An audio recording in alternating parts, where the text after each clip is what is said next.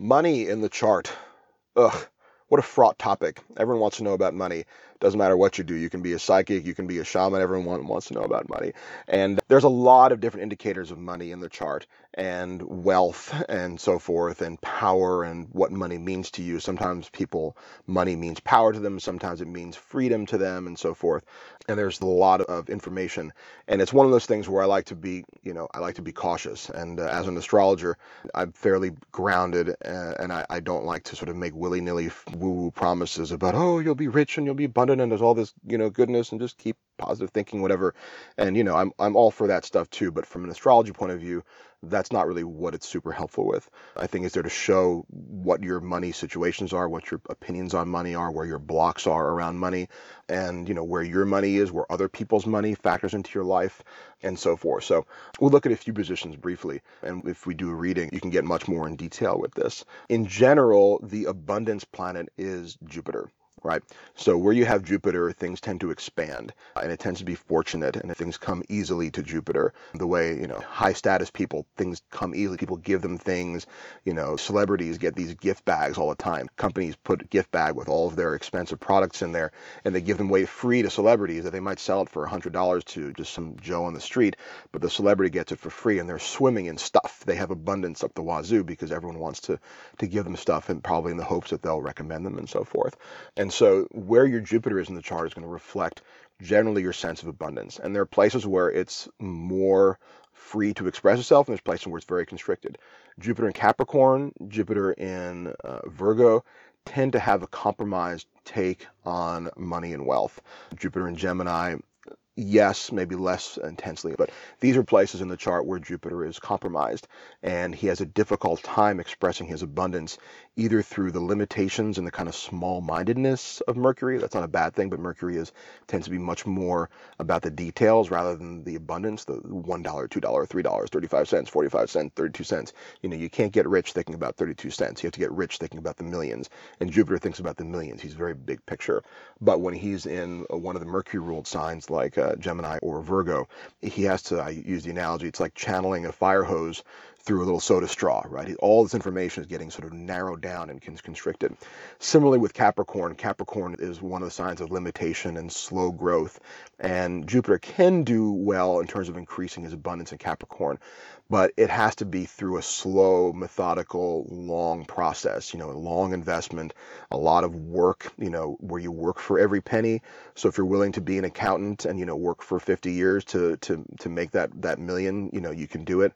Or if you're doing real estate deals and you're content to take, a 0.25% off of a $10 million deal over and over again, it's this sort of very patient, slow work for your money approach, which if you're willing to be very, very patient, you can develop wealth.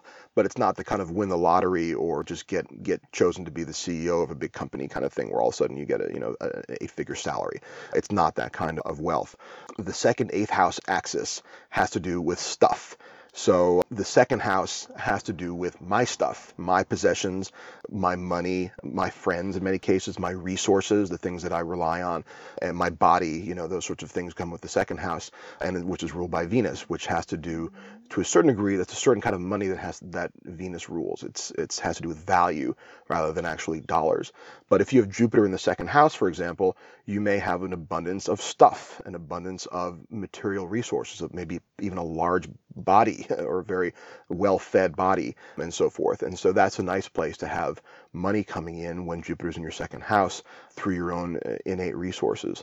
The flip side of that, the 8th house, is other people's money, right? 8th house is a wonderful house. It has to do with other people's money, birth, sex, regeneration, and death, and things like that, and also all the kind of taboo and underground things. And the 8th house and Scorpio in general that's a long, long discussion. But these are resources that are shared with other people. So this could be, if you have Jupiter in the 8th house, for example, that could be money coming in through an inheritance, through death, or a shared resource like a loan or an investor or things like that, or a business partner where you can bring in wealth that way. But by and large, if your Jupiter is in your 8th house, you can have a lot of abundance, but it usually comes from somebody else or through a partnership and so forth. This is another way to look at money. Now, the flip side of that is if you got Saturn in the second house, Saturn is a constrictive planet, right? So Saturn is going to constrict your resources in the second house. And instead of that overwhelm and abundance and, everything comes easily in the second house of a Jupiter in the second house, it's going to be, you're going to have limited possessions. You're going to be sort of a mini house person, or what do you call it? A small homes person, someone who's happy to do more with less. And there's a frugality and a constriction and a kind of responsibility about counting your pennies and holding on to limited resources. That's going to be your perspective with Saturn in the second house. And then flip that to Saturn in the eighth house. You're not going to get a lot of easy resources from other people. You'll maybe have a hard time getting a loan or a hard time getting an investor with Saturn in the eighth house and resources like that.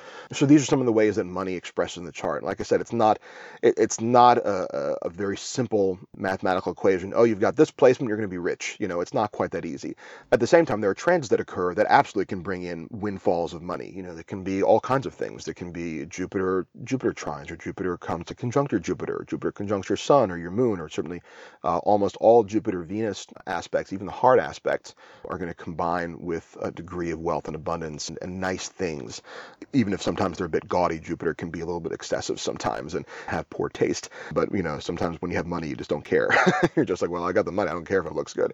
And so when Jupiter relates to other planets by transit or by aspect, it can definitely increase your sense of abundance and ease of wealth and so forth.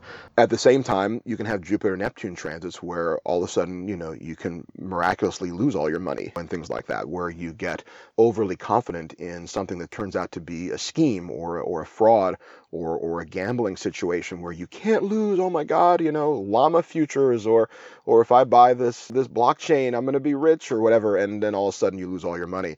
So, how the money relates to other planets. Jupiter-Uranus transit, where you can have a sudden windfall or a sudden loss and sudden change in your status, or when Jupiter and Pluto connect, there can be an incredible transformation of wealth, sometimes losing, sometimes gaining, but some kind of transformation of your financial situation and so forth. So it's another unsatisfactory answer, I think, if people want to know all about money. The answer is it's not simple, but the answer is also that if you look at it in detail in your very particular situation, which is why astrology is so great.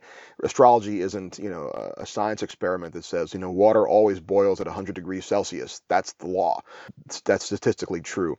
Astrology is very different. Astrology is, well, what is your very unique situation? You're a unique individual. You have a unique configuration. The planets are triggering you in unique ways. What does that mean for you today, tomorrow, next year, and what does that mean at your core? And looking at your life in detail to understand your money situation, why you're having money problems, why you're having money abundance situations, and how to be careful not to overplay that. Getting a lot of money can also mean losing a lot of money. It's not a guarantee that just because the money comes in easily, it's going to stay there. And having a sense of when you're on a really good winning streak and then when that winning streak is going to run out, and then learning to quit while you're ahead. The timing of money and the timing of wealth is crucial, and it's nothing astrology does better than show you the timing of things. Money is such a complicated topic because it means so many things to different people. Like I said at the beginning, money can mean power. Maybe you don't really care about how big your bank account is, but you care about if you can leverage other people and get people to owe you favors and do things for you, and you've got control over things. And for a lot of people, money is a tool for that. But what their real goal is to have influence, and that could be simply through having written a book, or having a political position, or some kind of teaching degree where you're influencing lots of students and so forth. So being very clear about what you want the money for, what money means to you. Similarly, if you have Jupiter in Sagittarius, there's a very high likelihood of ease of abundance for you. And I should have mentioned that too, that there are places where abundance comes easily. Jupiter in Sagittarius is one of them. Jupiter in Cancer is another one. But if you have Jupiter in Sagittarius, what money is for you is really freedom. You want the freedom to be able to travel and explore and learn. And yeah, if you're working 80 hours a week at your desk job, you're not going to have time to get that extra degree or to go travel the world or to explore all these things and take chances. Having money available and resources available gives you that freedom, but there are other ways to get that freedom too. Maybe you're a flight attendant and you get to travel the world that way and you're making money while you're traveling. So how you perceive the abundance and what you really want out of it is important too. So I think what most people are looking for in astrology reading is to find where they're stuck with money, what to do about it, and when the times are when money is more likely to come in and where they should be open to abundance and open to taking the risks and the chances that could lead them to abundance, and then when to be cautious about overdoing it, because that's a risk that's not really referred to very much in astrology, where things can just be going so well that you overplay your hand, and then when it's over, you realize you're stuck with a big bill that you can't pay, 6 months later. So there's a lot of different colors and variations to money and what you want from it and where it is in your life. Is it coming from other people? Is it about freedom? Is it about power? Is it about sticking it to your parents who told you would never amount to anything? What are your goals with your money? Why do you want it? And then how can that express in the chart? And then when is the timing where there are transformations in money, sudden windfalls, risk of sudden loss, risk of fraud, and so forth, which is, crucial in a surprising number of people's lives when they just lose things because someone deceived them or they stole from them or something like that. So these are all things you want to look at in your chart specifically and see how they affect your life and the timing of your life. So I hope that was interesting at least, and hopefully a little bit helpful in giving you a sense that if your money problems aren't easily solved, there's probably a good reason for that. And hopefully if you're coming in for a reading, you have a specific sense of what you really want for the money. And, it's usually obvious when you read someone what the particular issue is for them, if they're having money blocks, which is usually the problem. But there's a lot more to it than that. And so hopefully this sort of whets your curiosity and your thoughts about how money works for you and how you want to experience it in your life. It's obviously a topic that everybody cares about. It's an important part of life, and astrology can certainly be helpful for it. Like most things, it's not a panacea for it, where if you get the right transit, you'll win the lottery, But there are definitely certain days to play the lottery and certain days not to play the lottery if you want to play that way. So have fun with it, lighten up about it, and get to know your chart and get to know how money works for you.